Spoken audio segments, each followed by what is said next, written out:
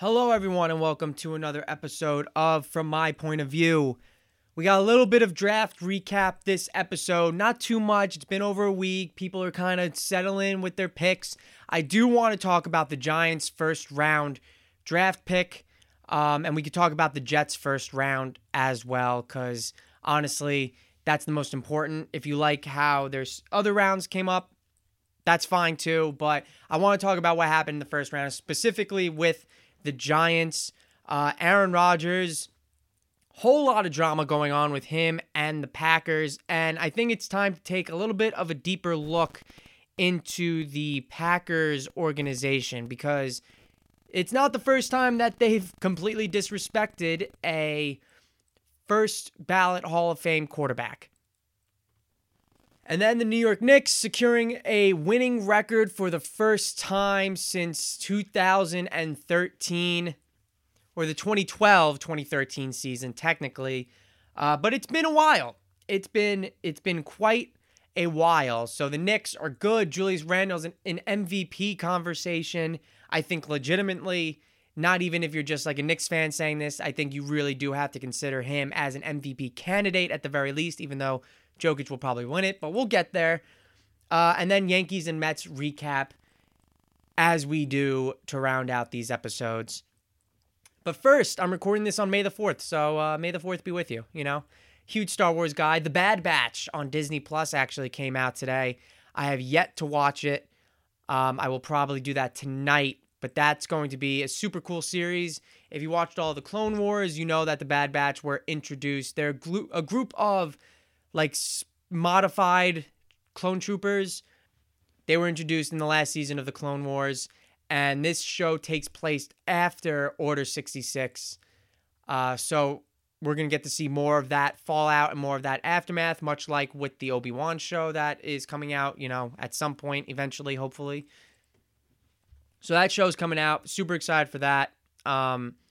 Good change of pace from all the Marvel content. We had back-to-back Marvel shows. Now they're putting out one of their new Star Wars shows, and then that'll probably lead into Loki. So, super cool and excited for that. But let's start with Aaron Rodgers. So, Aaron Rodgers and the Packers are not on the best of terms. The Packers, there's been multiple reports back and forth about what is being said. The Packers say, hey, he can either play for us or go host Jeopardy. Right? Rodgers didn't really like that. I saw reports that Rodgers is asking for the GM to be fired. And the Packers just do things to constantly spite Aaron Rodgers. So not only are they like just being straight up disrespectful to him, but they once again decided to not draft an offensive player with their first round draft pick. In a draft class that was loaded with wide receivers, they decided not to take one. They actually took another defensive player, not like offensive line, not defensive line, defensive back. They took Eric Stokes, who is a defensive back from Georgia. Good player, but like, it's just no matter what they did, unless it was an offensive player, it was disrespectful to Aaron Rodgers. Like, you can't, they just don't care. They just don't care. And it makes me think a lot about Brett Favre's later years with the Packers. And, you know, he had some tension with Aaron Rodgers. There's no denying that. Like, it's well recorded that him and Aaron Rodgers weren't like all buddy-buddy. And he wasn't like the guy to be mentoring Aaron Rodgers about how to be like the Packers starting quarterback. And Brett Favre and the Packers organization kind of, you know, he retired and it was a little bit of a sour note, and then it was made even worse by the fact, which I don't really blame the Packers for this, but, you know, he wanted to come out of retirement and the Packers were like, tough shit, man. Like, we have Aaron Rodgers now. We're fully committed to him.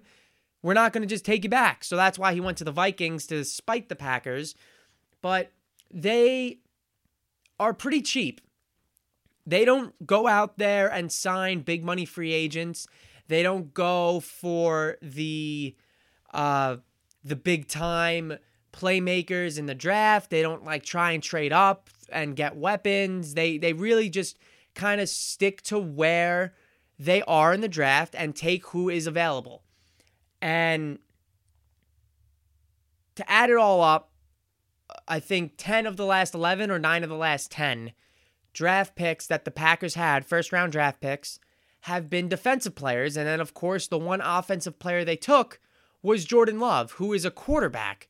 So it's just, they have been disrespectful to Aaron Rodgers for a while now, but it is now making its way into the mainstream media and like front page news. This isn't something that's happening, that is no longer happening behind closed doors where they have to like hash it out and talk about it. No, this is something that is very much public and that people are very much aware of. I saw reports that Adam Schefter is the guy who broke it first. His report was that Aaron Rodgers has like no intentions of playing for the Green Bay Packers. He's that distraught and that upset at this organization that he doesn't even want to play for them. And then that's where the whole, okay, he can play quarterback for us or he can go host Jeopardy came from. And then Rodgers asks for the GM to be fired. They say they have no intentions of trading Aaron Rodgers, which I don't blame them. Obviously, he's very, very, very good. But it is, and then you see trade destinations. Rodgers listed like Denver, Las Vegas, and the Giants as his 3 trade destinations, all of which I don't know what those teams give up to acquire someone like Aaron Rodgers. Not that the Packers are going to trade him, because I really do believe that they won't. But even if they were willing to trade him, like, what do you give up for him? You know? I think the baseline is Matt Stafford. A couple firsts and like a third, but that's like the basement. You know, you're not going to get that for Aaron Rodgers, or you're not going to get Aaron Rodgers for that. You need to up that up. You need to boost those numbers, man. Like that, this whole situation is just really poorly handled by the Packers. It has been for years. And the fact that Aaron Rodgers just won MVP probably didn't help the Packers or put them in the best position, because it seems like the quicker they can move on from Aaron Rodgers, the better. But the fact that he just won MVP, like, you're not trading the reigning MVP. It's just not happening. You're going to put him in there. He's going to go back under center, and he's going to attempt to play football for the Green Bay Packers. I mean, he will attempt it. He will be very good at it because he's a very good football player. But to say he'd enjoy it, I don't think so. You know, it sucks to see this. But you have to look at the Packers, because this is the second quarterback in the row that towards the end of their career, even though they were on pace to be a first ballot Hall of Famer and had won playoff games and had won Super Bowls, this is the second time that they've kind of disrespected a quarterback towards the end of his career. And Brett Favre, I think, had Aaron Rodgers in the beginning of his career had weapons, but Brett Favre definitely had more weapons than Aaron Rodgers ever did, in my opinion. However, to disrespect the last 2 quarterbacks that you've had play the last 30 years of Packer football, like, they have been blessed with 3 quarterbacks that have played like 95% of their entire games in franchise history. Bart Starr, Brett Favre, and Aaron Rodgers. I would assume, I don't know if 95% is correct, but that's probably the ballpark. You know, they have not had too many quarterbacks in between all those guys. I mean, Favre and Rodgers were back to back, but before Favre, it's like you're not having that many quarterbacks for the Green Bay Packers. It's like the Pittsburgh Steelers with head coaches. They've had like 4 head coaches their entire tenure, which is insane.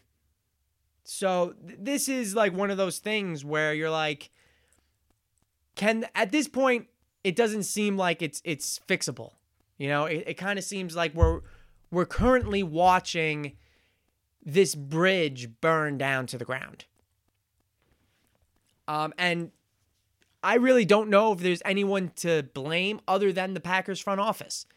They have repeatedly gone out there and shown Aaron Rodgers that they do not care about getting him weapons. They don't sign anyone. They don't trade for anyone. They don't draft anyone to help this aging quarterback, even though he just won the MVP, I understand that. That doesn't diminish the fact that he's an aging quarterback. Get him weapon. I mean, they have Davante Adams, so don't get me wrong. I don't want to be disrespectful. Davante Adams is very, very, very good. And this last year, Aaron Rodgers and Davante Adams abused defenses. But you need something more, right? Like, I understand that their offense kind of had a little bit of a rejuvenating year. Aaron Jones is good. He's a good running back. They re-signed him. They have Davante Adams. But you just because something is good doesn't mean you can make it better. Now, this is kind of a little bit of a stretch here, but the Giants and what they did in the draft, they take a wide receiver, even though they just signed Galladay, even though they signed Kyle Rudolph. They have Evan Ingram, who I don't really like, but he's still there. Saquon Barkley, Darius Slayton, Sterling Shepard. Like, this is with the addition of Galladay and Rudolph, that's a good offense. But they have a young quarterback who they want to succeed. So they surround him with weapons. They were going to draft Devontae Smith. I'm getting ahead of myself now. That didn't work out. So now they draft Toney, the wide receiver from Florida, Kadarius Toney, and add to the offense. Like, they had no intentions of taking any other position other than wide receiver. They wanted an offensive weapon for Daniel Jones. Why do the Packers not show that kind of urgency with Aaron Rodgers? Yes, he's the league MVP. Yes, he's a first ballot Hall of Fame quarterback. Yes, he's a Super Bowl winner. But that doesn't mean you can just ignore him just because you have a couple of good pieces around him. You know, like, the more, the better. And to continuously disrespect him with defensive players who, quite frankly, not many of them worked out. You have Jordan Love, who's a work in progress. Like, this isn't some phenomenal quarterback that you could pass up. This is like a second or third round talent that you took in the first round. He won't be playing for another 3 years. That's if Rodgers decides to stay in Green Bay. And then there's whole contract negotiations. It's a mess. It is just flat out a mess in Green Bay between the Packers and Aaron Rodgers. I don't know if they can fix it. I don't know how they can fix it, and I don't know if they can fix it. It's a huge question mark in the league right now. NFL draft. You know who got picked by who. You know who your favorite teams took. But I got some notes. Okay? What the Dallas Cowboys and the Philadelphia Eagles did to the New York Giants is nothing short of conspiracy. And if you're them, if you're those teams, if you're a fan of the Cowboys and you're the fan of the Eagles, first of all, God bless you. Your teams stink, your franchises stink, they're pathetic, and I hate them. Second of all, you got to be happy. I mean, they just pulled the wool over the Giants' eyes, jumped them, beat them up, and then left them on the curb. Like, conspiracy. Huge conspiracy. The Giants, and this is why I'm in the camp of, like, do I like knowing who the Giants are looking at to draft? Yes, of course. But you don't know who the Cowboys are taking at number 10. All the mock drafts I saw, a handful of them said Patrick Surtain. He goes off the board. Denver takes him. Okay, fine. So who the Cowboys going to take? I haven't seen any reports. You know, I'm not really on Eagles Twitter or anything like that. I don't follow any of the beat writers. So I don't know if there were many mock drafts out there or many speculations from like head coaches, GMs, whatever, quotes that you can take to hint at who the Eagles would have taken at number 12. Everyone knows who the Giants are taking. Devontae Smith goes on ESPN, First Take. They're asking him about the Giants. He goes to the Knicks game. He's wearing a Yankee hat. Like, Gettleman comes out. There's reports saying, you know, they're going to take either Devontae Smith or Jalen Waddle, who's ever there. Waddle went 6th to the Dolphins, of course. So it's like, okay, the Giants are probably going to take Devontae Smith. We'll take the Heisman winner at 11. Sure. Why not? The Eagles trade up with the Cowboys, get the 10th pick, and they take Devontae Smith. And I don't know if I'm kind of reading into it here, but Devontae Smith, when the Eagles traded him and it was pretty much it was inevitable that he was going to be a Philadelphia Eagle, the kid didn't really look too happy. And I mean, why would you, right? You think you're going to New York and you end up in Philadelphia. That's horrible. Horrible, horrible, horrible situation to be in. I feel for the kid. I really do. I kind of wanted a defensive player. I wanted Micah Parsons, which makes this whole situation that much worse. But I was sold. I was selling myself. I had sold myself on Devontae Smith. And I wanted him to be a part of the Giants offense. And the Eagles trading up, conspiring with the Cowboys to trade up and take him was awful. So what do the Giants do at 11? They trade back. This was a huge thing coming into the draft. Gettleman's never traded down. And of course, this is the draft. The Giants get bamboozled by the Eagles and Cowboys. The Eagles snake Devontae Smith from the Giants. So the Giants trade back. They get a nice haul from the Bears. Pick swap this year, their first next year, and I think they got like a fourth also next year, or a third for next year. They trade up, or they trade down with the Bears. Bears take Justin Fields. It's a win-win for both teams, in my opinion. And at pick number 12, the Cowboys take Micah Parsons. So coming into this draft, I wanted the Giants to take, my top two guys were Devontae Smith and Micah Parsons.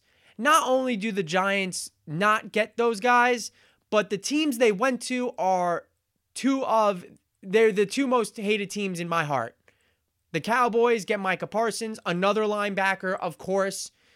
We'll see if this guy stays healthy through his time in a Cowboy uniform. And the Eagles get Devontae Smith. Two electric playmakers on their respective ends of the football. And the Giants now have to deal with that. So, not entirely happy. Seems like a doomsday scenario, really. I want two guys coming into the draft, and they both not only don't go to the Giants, but they go to the Cowboys and Eagles. That's like a doomsday scenario if you drew it up for me. However, the Giants drop back to pick number 20. And they select Kadarius Toney, who's a wide receiver from Florida. Very much gives off Curtis Samuel vibes. And also like Deebo Samuel vibes, right? In the backfield, pitches in the backfield, reverses, can do some punt returning, big screens, long threat. He's fast, quick, very, very shifty. He's like a human joystick. So I really like this pick. I thought it was good value. Clearly, the Giants had a game plan coming into this draft. Regardless of what anyone was saying outside of it, whatever. Gettleman, Judge, and the Giants front office had a plan coming into the draft, and that was draft a weapon for Daniel Jones coming into this season. Doesn't matter that they signed Galladay. Doesn't matter that they signed Kyle Rudolph. It doesn't matter that Saquon's back. It doesn't matter. Get another weapon. Get another receiver for Daniel Jones. That was their plan, and they succeeded. When their first two guys on their draft board, Devontae Smith and Jalen Waddle, were out, they traded back. They got good value from the Bears, who in the most likely scenario, the Bears aren't very good this year. Justin Fields, he might be great, all that, awesome, whatever. But the Bears themselves probably won't be that good this year. I expect them not to be that good, especially with a rookie quarterback and all that. You're still going to have, however good you think Justin Fields is going to be coming into this league, he's still going to go through some rookie struggles, right? Don't expect him to just immediately make the Bears the best team in the NFC North, because he's still got Aaron Rodgers. The Vikings finished strong last year, even though they didn't make the playoffs. New year for them. And then you have the Lions, who really cares about them? They're a work in progress. Although they did snag Penei Sewell, who dropped all the way, I think it was to number 7 to the Lions, which was a godsend to them. Obviously, I don't think they expected Sewell to be there. But he was. The Giants had a plan, and it was to get a wide receiver for Daniel Jones. And it worked out. So you get a first round, you get the Bears' first round pick next year, which could possibly be, I think bare minimum, it's a top 15 pick, could very well be a top 5 pick, which would be great. So you have that going. You have Tony, who is just the definition of a playmaker. I think it was a good draft. And then all in all, just the subsequent picks for the Giants, I think it was great. As for the other New York team, the Jets, they take Zach Wilson, number 2 overall. Everyone pretty much expected this. This was not a surprise. And then they make a little bit of a surprise and they trade up. I think they had the 23rd pick in the draft originally. The second and the 23rd. They trade back up to number 14. They trade with the Vikings and they take Elijah Vera Tucker, who is a guard from USC. So they take a rookie quarterback and they take one of the better offensive linemen in the entire draft. I think Joe Douglas did a great job. I think it was the past 10 drafts, the New York Jets have not selected an offensive lineman in the first round. And the past 2 years, they selected an offensive lineman in the first round. Since Joe Douglas has taken over as GM. I think he's doing a fine job as the GM for the Jets so far. They got a new quarterback. They drafted a good offensive lineman, build that. They have, Mekhi Becton from last year, Elijah Vera Tucker, both high-end, regarded as high-end offensive linemen in the draft. And then you get Zach Wilson, who, of course, could very well be a question mark. You don't know how good he's going to be. He certainly is a question mark, like I said, but he has talent. He has good natural arm talent, decent footwork. You just got to see how he translates to the NFL because he did. I mean, as good as he was in BYU, they weren't an unbelievably awesome team. BYU they were good, but they weren't top 10, top 5. As for where the other quarterbacks went in the draft. Trevor Lawrence went 1, of course. Trey Lance went number 3 overall to the Niners. A lot of talk that it was going to be Mac Jones. It ended up being Trey Lance, which I think was the correct decision for the 49ers. Kyle Pitts went to Atlanta. Cincinnati. I want to talk about Cincinnati. A lot of teams did this, by the way. There was 3 teams, which honestly is a lot because I haven't really seen it before. 3 teams did what Cincinnati did. Cincinnati has a very good quarterback in Joe Burrow. He's very young, but he was good when he was playing last year. Tore everything in his knee. And before he tore everything in his knee, he was constantly getting hounded behind the line of scrimmage. He was getting hit for losses. The offensive line for the Cincinnati Bengals was not good. In most scenarios, I think most people, the logical pick here at number 5 was to take Penei Sewell. Regarded as the best offensive lineman in the entire draft by 99% of people. Instead, they take Jamar Chase, who sat out last year, but the year before that, he was playing at LSU with, guess who? Joe Burrow, of course. So Burrow probably went to the front office and was like, take my boy. We need more weapons. He can't hurt. He's amazing. Let's do it.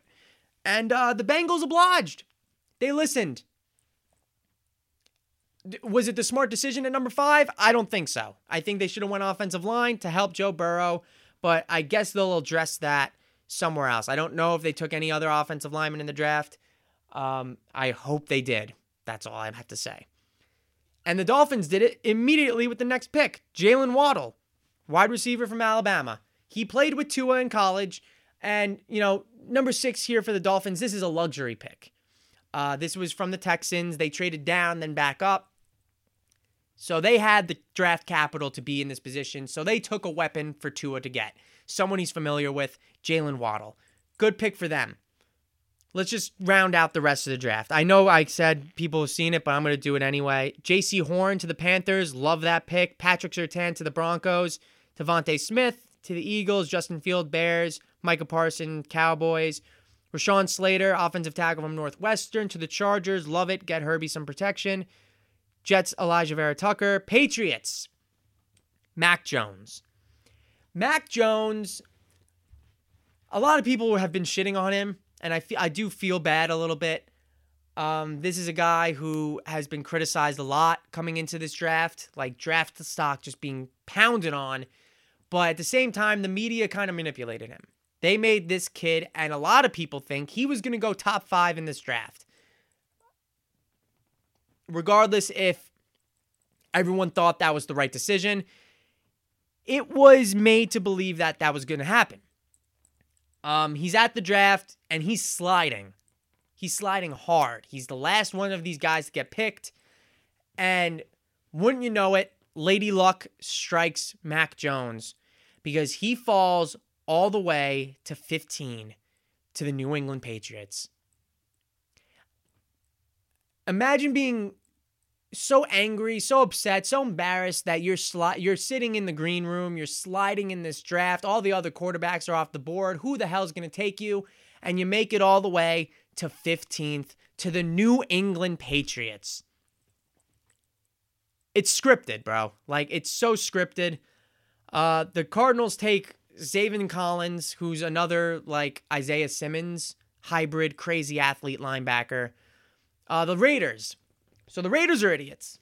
John Gruden, Mike Mayock, like, I don't know what they're doing, but this offseason, they trade their entire offensive line, and then they draft an offensive lineman. I just don't understand the logic. Like, what are you doing? Why are you gutting the offensive line and then drafting an offensive lineman? It just doesn't make any sense to me. They do things, it feels like they're doing things ass backwards, but the Raiders are just, they make no sense, man. They really don't.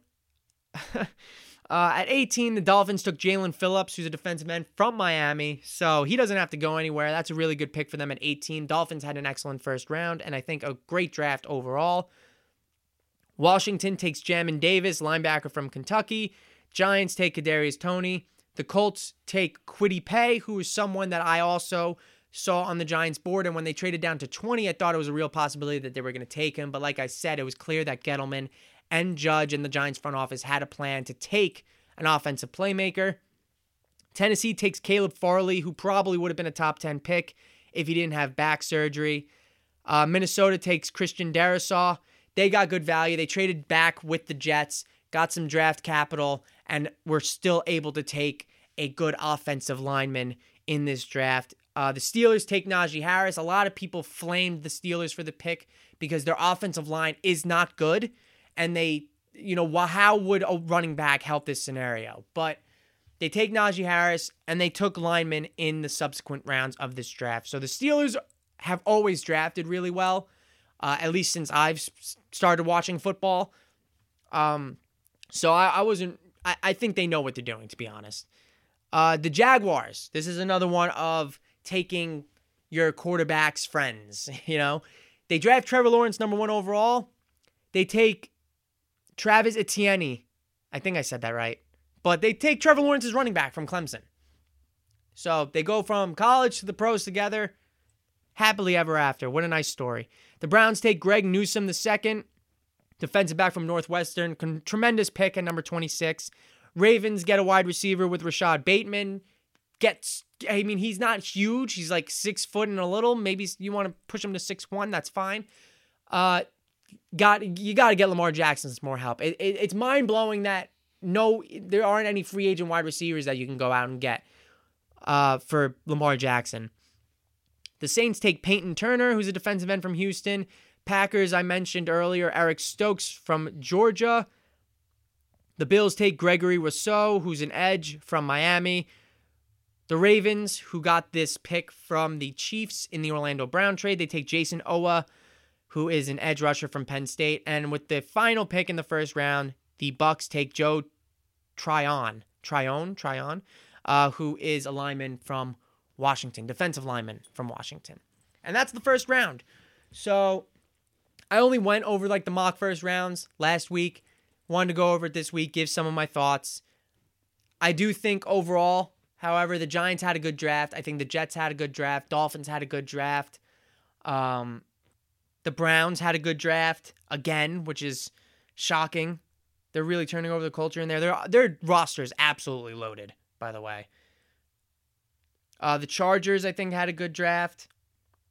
They also took the offensive lineman at 13 overall, but they also took, I believe, Asante Samuel with their second-round pick. So they did trade, who was it, King? To the Titans, right?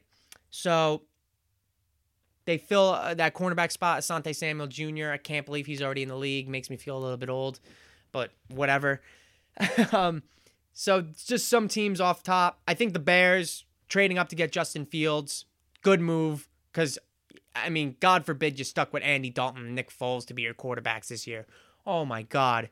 That would have been horrible. Lions had a good draft. Huge value at number 7 with Penei Sewell. And I think I said the Jets already, too. So just a handful of teams I think that had good drafts off the top of my head. But that's the NFL draft. If your team didn't draft well, I am sorry, because it stinks when your team doesn't draft well. Something about Kadarius Toney, too, by the way, for you Giants fans out there. If you're listening, Urban Meyer was, quote, heartbroken when Kadarius Toney was taken 20th overall by the Giants because he apparently wanted him. There is that Florida connection, of course, but he loves Kadarius Toney as a playmaker, as a guy that is versatile on offense. So if you go in and just watch his highlights, he is, like I said, a human joystick. So very, very shifty and explosive. He's electric to watch. So hopefully he can translate that into the NFL. And if he can be like a Curtis Samuel type of guy, I would love that for the Giants because I love Curtis Samuel. Enough about those New York teams, though. Because the New York team everyone's talking about is the New York Knicks, the New York Knickerbockers. They have secured their first winning season since the 2012-2013 season. They are 37-28. They have won, I think, 13 of their last 14 or 14 of their last 15 games. They went on that, 10-game winning streak, and then they lost to the Suns, or they went on a 9-game winning streak and then lost to the Suns. But then after losing to the Suns, they beat up on the Bulls, they beat up on the Rockets, and then they beat up on the Grizzlies. They played the Nuggets tomorrow night, well, tonight technically, because this is going to be released Wednesday. So tonight, technically, they play the Nuggets, who are a good team, a playoff team. MVP Jokic, probably, they're going up against. And they have a chance to just keep on rolling, get to 10 games above 500. They are locking down, currently, as we speak, the number 4 seed in the East. The Hawks are, I think, a game and a half, 2 games behind the Knicks right now. The Hawks are a game and a half behind the Knicks for the 4th spot. Philly's at number 1. Brooklyn's a game behind them. Milwaukee 3.5 behind Philly. And then you have the Knicks who are 7 games back from the number 1 spot. But you have the Knicks there, man, they are ready to lock down this 4 seed. The worst they slide, I think, within these last few games here in the regular season is to the 6th seed. But to me, there's just no way there's the way they're playing, there's just no way that they end up being in the play-in tournament. They have 7 games left, 7 tough games. 7 really tough games coming down the stretch here. This is what the New York Knicks are made of. This is what's going to prove it right here. They play the Nuggets, the Suns again, or they're actually on the West Coast road trip, which is even tougher. They play the Nuggets, the Suns, the Clippers, the Lakers, and then they head back home to play the Spurs, the Hornets, and the Celtics for the last 3 games of the season. So this is a very tough West Coast road trip coming up for the Knicks. You got the Nuggets who are banged up. They don't have Jamal Murray, which is obviously a huge blow to them, but they still got Jokic. Michael Porter Jr. has been playing really, really well this year. Like, they still got weapons. Aaron Gordon, that's going to be a tough game. They have a rematch against the Suns, which I think they could win. They could win against the Suns. The Clippers is going to be a really tough game. The Lakers, depending on their health, I don't know if LeBron's out, I think, again tonight or something like that. Or Anthony Davis, he got tweaked up a little bit after returning back from his injury. Depending on the Lakers, I think the Lakers they're going to be playing for something to prove there in the last few games of the season. Because right now, they're in jeopardy of having to do the play-in tournament, which, of course, LeBron does not want to have to play those extra games. That would be catastrophic, honestly, for the Lakers to have to do that.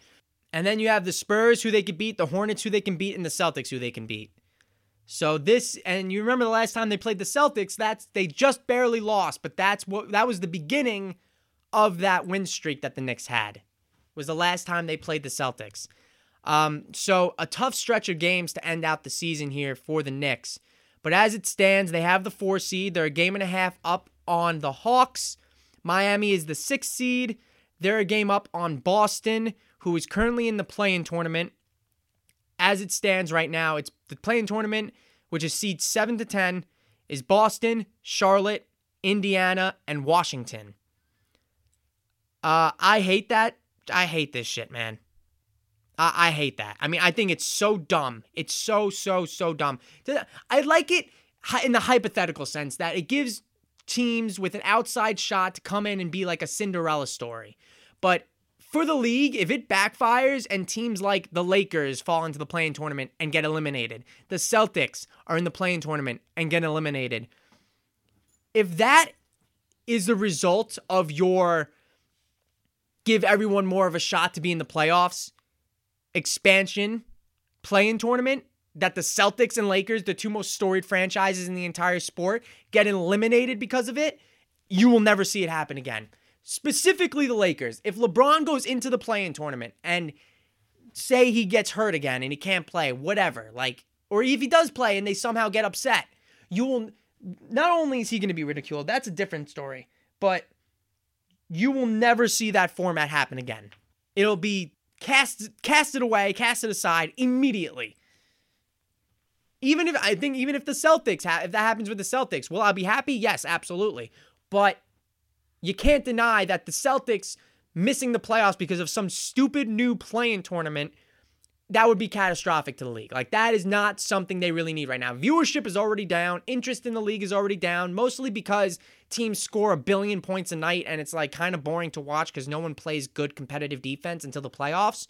So, with all that already happening, if you lose two of the most storied franchises because of your new stupid play-in tournament because you wanted more people to be involved or more teams to be involved, that spells catastrophe.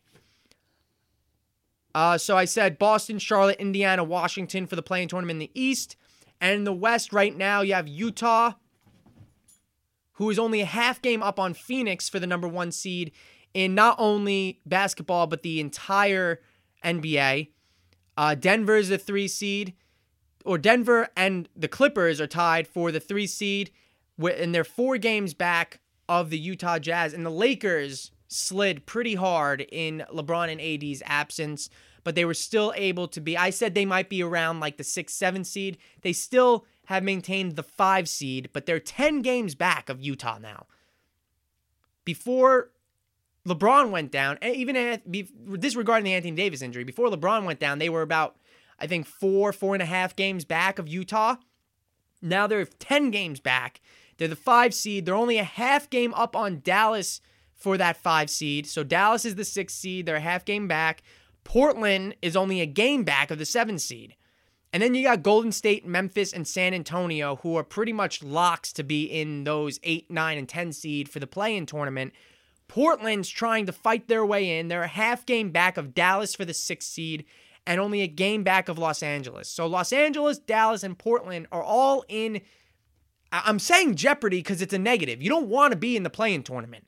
Is it okay if you are? Sure. For, Memphis, Golden State, and San Antonio it is, because they're not good teams and they never expected to make the playoffs.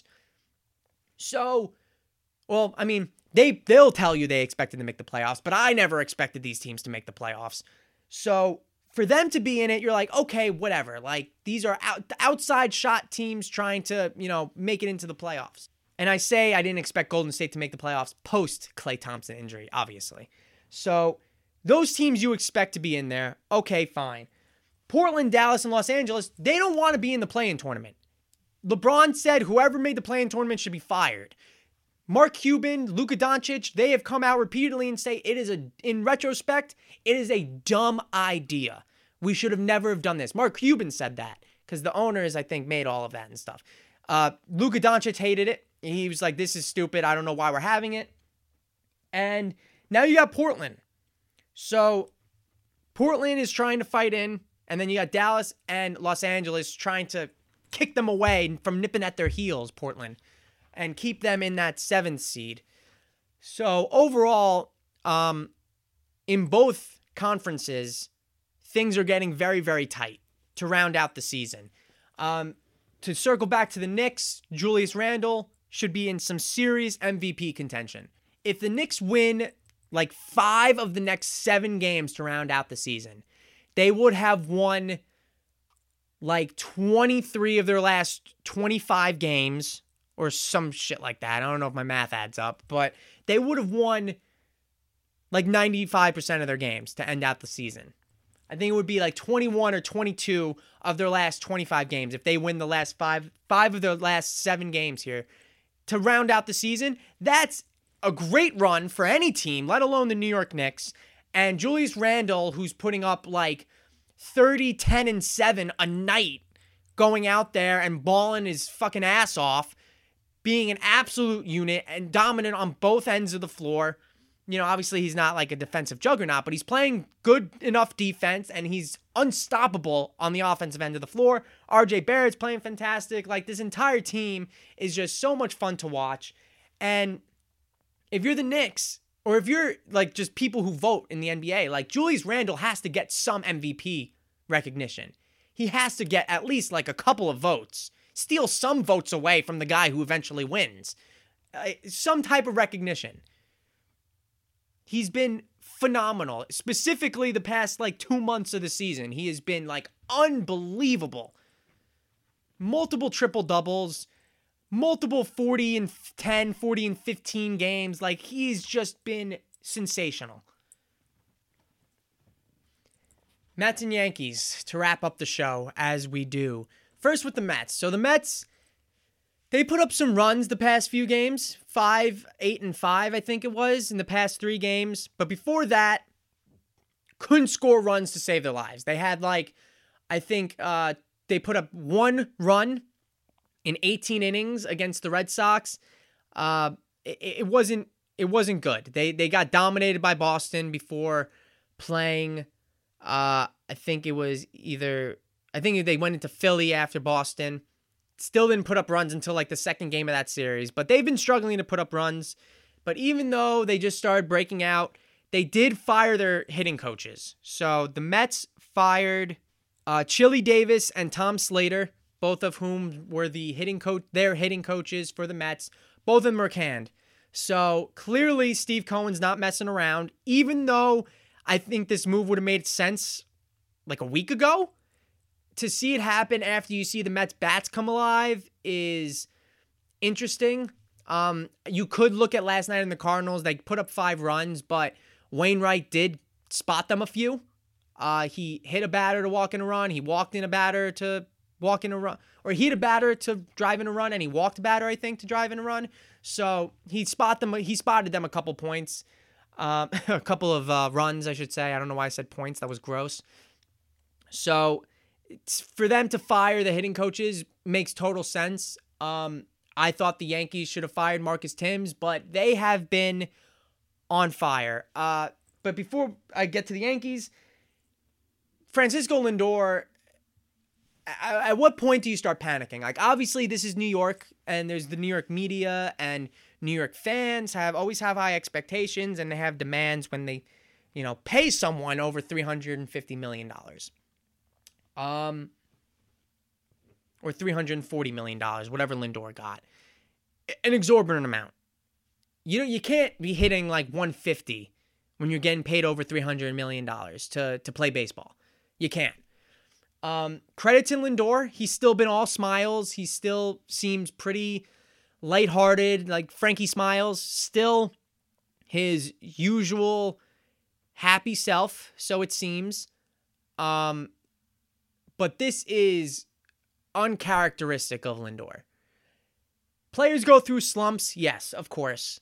But for the entirety of the month of April, Francisco Lindor was dog shit. Like, just really, really bad. Slumps last 6 games, like a week. 2 weeks, maybe, for a prolonged slump. But for an entire month, that's a red flag. So I don't know what's going on with Lindor. I don't know if it's his approach. I don't know if it's mental, if something's physically wrong with him. I hope not, but he's got to work out of the slump because there are people that are hitting. Conforto was pretty bad in April, but he has been really stepping up the past few weeks. Pete Alonso is starting to come around a bit. Dom Smith. Like, these are guys. Jeff McNeil, of course, is, a guy with a very high batting average. These are guys that are expected to hit, and they are now coming around and starting to put the bat on the ball. Francisco Lindor isn't even putting the ball in play. He's had some tough breaks, obviously one that comes, he's had a couple of frozen ropes right at people. But he has struck out multiple times in a game, several times. This is not just like, oh, he's hitting the ball and putting it in play, but it's just right at people. Like, there are several instances where he's just not even getting the bat on the ball. He's hitting 150. Sub Mendoza. Like, you can't be paid $300+ million and hit below 200. You can't do it. I understand it's still relatively early in the season. I think there's been, 30 games, less than 30 games that the Mets have played so far. But at some point, something... I know the whole adage is like, good hitters will start to hit eventually, right? Can't keep them down forever. Lindor's a good hitter. But an entire month, like I said, it's very uncharacteristic of Lindor for an entire month to go by and him still not playing well. He's got to change something. His approach, do some yoga to de-stress himself. I don't freaking know. I'm sure he's done things in the past to get him out of a slump, and they might not be working. I just don't know why this is happening to Francisco Lindor. It is certainly alarming. You can't sit here and say it's not a big deal because an entire month has gone by and there has been really no sign of improvement from him. From other Mets, yeah. Good change, like Conforto, again, like I said, Conforto, Alonso, Dom Smith, these are guys that were struggling and have picked it up over the course of the past couple weeks. Lindor has not. As for the Yankees, everyone has really picked it up for them. It seems like Kyle Higashioka is now the starting catcher for the New York Yankees. He's been playing a lot recently, and deservingly so. He's a very good defensive catcher, and he has been hitting the ball fairly well. So I do not disagree with the decision to keep Higashioka in the lineup more frequently than not. But the Yankees, they've had a good stretch. They have had a good stretch. They've brought themselves back up from the trenches. They are a 500 team, 14-14. They swept the Tigers. They took 2 of 3 from the Orioles. Should have swept the Orioles, but lost in extra innings. Or they actually split with the Orioles. It was 4-game series. My apologies, which not great. They took 3 of 4 from the Indians. So they have just been on a nice little roll here, dating back to April 20th or whatever it was, April 22nd. 3 of 4 from the Indians, 2 of 4 from the Orioles, which you would have liked to see them take that series, not split it. And then they sweep the Tigers. The first game against the Tigers, their bats explode, 10 runs. They win 10-0 against the Tigers. Garrett Cole was masterful. And then back-to-back games against the Tigers in which they win without hitting a home run. Previously, they were 1-7, or I think maybe 0-7, in games in which they did not hit a home run. And that was something I was saying. They can't win a game without hitting a home run. They do it in back-to-back games. against the Tigers, including the final game of the series in which Kluber had his best start of the year. They win 2-0. The game before that, they win 6-4. But in the 10-0 game, bats really came alive. Giancarlo Stanton has, I think, a 9-game hitting streak, 8-game hitting streak. He's been phenomenal since he's switched to the 2-hole. They switched Judge and Stanton. Judge bats third now. Stanton bats second. Stanton has excelled in the 2-hole. And I believe he batted second when he won his MVP with the Marlins. So he's comfortable in that spot. It's a good place to have him in the lineup because, quite honestly, if you're looking at Aaron Judge and Stanton and who you'd rather face, I'd rather face Stanton. Judge, a couple days ago, I think he had bad last game against the Tigers, but he was hitting like 290. He has 7 homers, 15 RBIs, whatever it is. Like, he's playing well. Aaron Judge is playing well. He had 5 RBIs in that 10-0 blowout of the Tigers. He hit a grand slam and a 2-run homer, I think. So, he hit a solo home run and a grand slam. Excuse me. Both bombs. Grand slam was opposite field, upper deck, and the solo home run was a straight shot to dead center off the batter's eye. So, Judge has been swinging it really well. Giancarlo Stanton has been, he's again on an 8-9 game hitting streak, whatever it is, but even the balls that he's hitting on the ground, he is squaring up hard. I remember Kay and David Cohn were talking about, they were going goo goo gaga over Stanton because he hit a ground ball up the middle, but the exit velocity was like 118 miles an hour off the bat. So if that ball's hit 108 miles an hour, 110 miles an hour, the shortstop probably comes over and makes that play. But because he hits it so hard, ground balls that generally might be ground outs sneak through holes for base hits. So that's when you know Stanton is at his best. He's hitting the ball hard, even if it's on the ground, and he's getting base hits that way. He's not just hitting the long ball or relying on, hitting a piss missile into the gap for a double. He's hitting ground balls for base hits. Great sign for them. Kluber, best outing of his career. They were off yesterday, which is Monday. They're playing tonight, which is Tuesday. I know this is coming out on Wednesday, but they're playing a 3-game set against the Astros and then 3 games against the Nationals, and then they're off again on Monday. So Yankees are heating up. Like I said, back to 500. Thank God. And now there is a grudge match against the Astros. And I hope we beat the brakes off the Astros. I really, really do. I think Cole's lined up to pitch the 3rd game of this series, I believe. He is. The 3rd game of the series, which is going to be a Thursday 1 o'clock game. Him and Lance McCullers will be pitching that game. But tonight, Tuesday, so when you're listening to this, it's going to be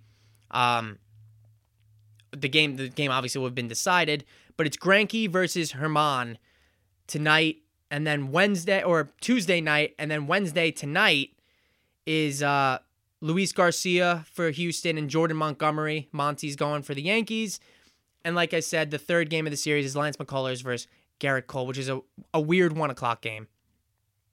So I'm very much looking forward to the Yankees beating the brakes off the Astros. I really hope they do. But that game actually did just start. So I think I ended last week saying, I'm going to go watch the Yankees. That's what I'm doing now.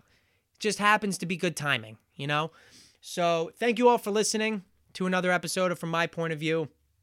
As always, I appreciate you. And have a good weekend. And I'll talk to you all next Wednesday. This shit was all I knew. You and me only. I did it all for you. Still you were lonely. We could have worked it out. But I guess things change. It's funny how someone else's success brings pain. When you're no longer involved, that person has it all. And you just stuck standing there. But I'm gonna need you to say something, baby. Say something.